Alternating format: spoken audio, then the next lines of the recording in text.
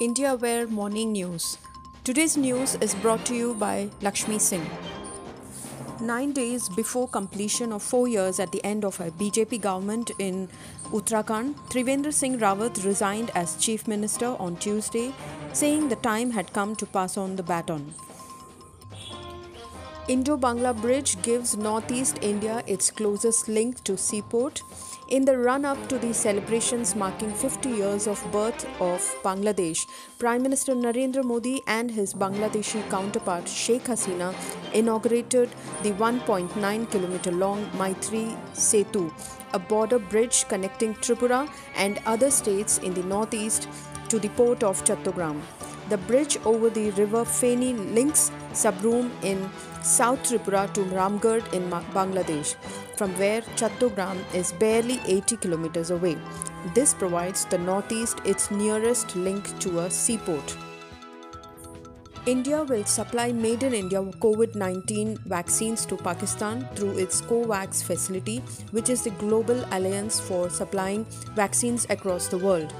According to sources, Pakistan will get the vaccines under the global facility. The quantum hasn't yet been decided or arrived at, and it could take some more time before the logistics and the approvals come through. But it will go directly from India to Pakistan. Two accused get protection from arrest in toolkit case. A Delhi court on Tuesday extended protection from arrest till March 15th to Nikita Jacob and Shantanu Muluk, both accused in the toolkit case. Flight passengers who exhibit stubborn reluctance to wear their mask properly could now get offloaded immediately or be placed in no-fly list as per a fresh guidelines issued by the Delhi High Court. It is made clear that masks should be worn as directed by governmental instructions covering the nose and mouth and not worn merely covering the mouth or below the chin, said Justice C. Harishankar. The Assam police have arrested a top leader of Pro-Talks United Liberation Front of Assam for allegedly plotting to assassinate state's finance and health minister Himanta Biswa Sharma. Arrested from his Guwahati residence on Monday night, ULFA Vice Chairman Pradeep Gogoi was produced in a local court that sent him to police custody. Army to showcase counter-terror skills. In a joint exercise which will be held with Uzbekistan on using technology and intelligence.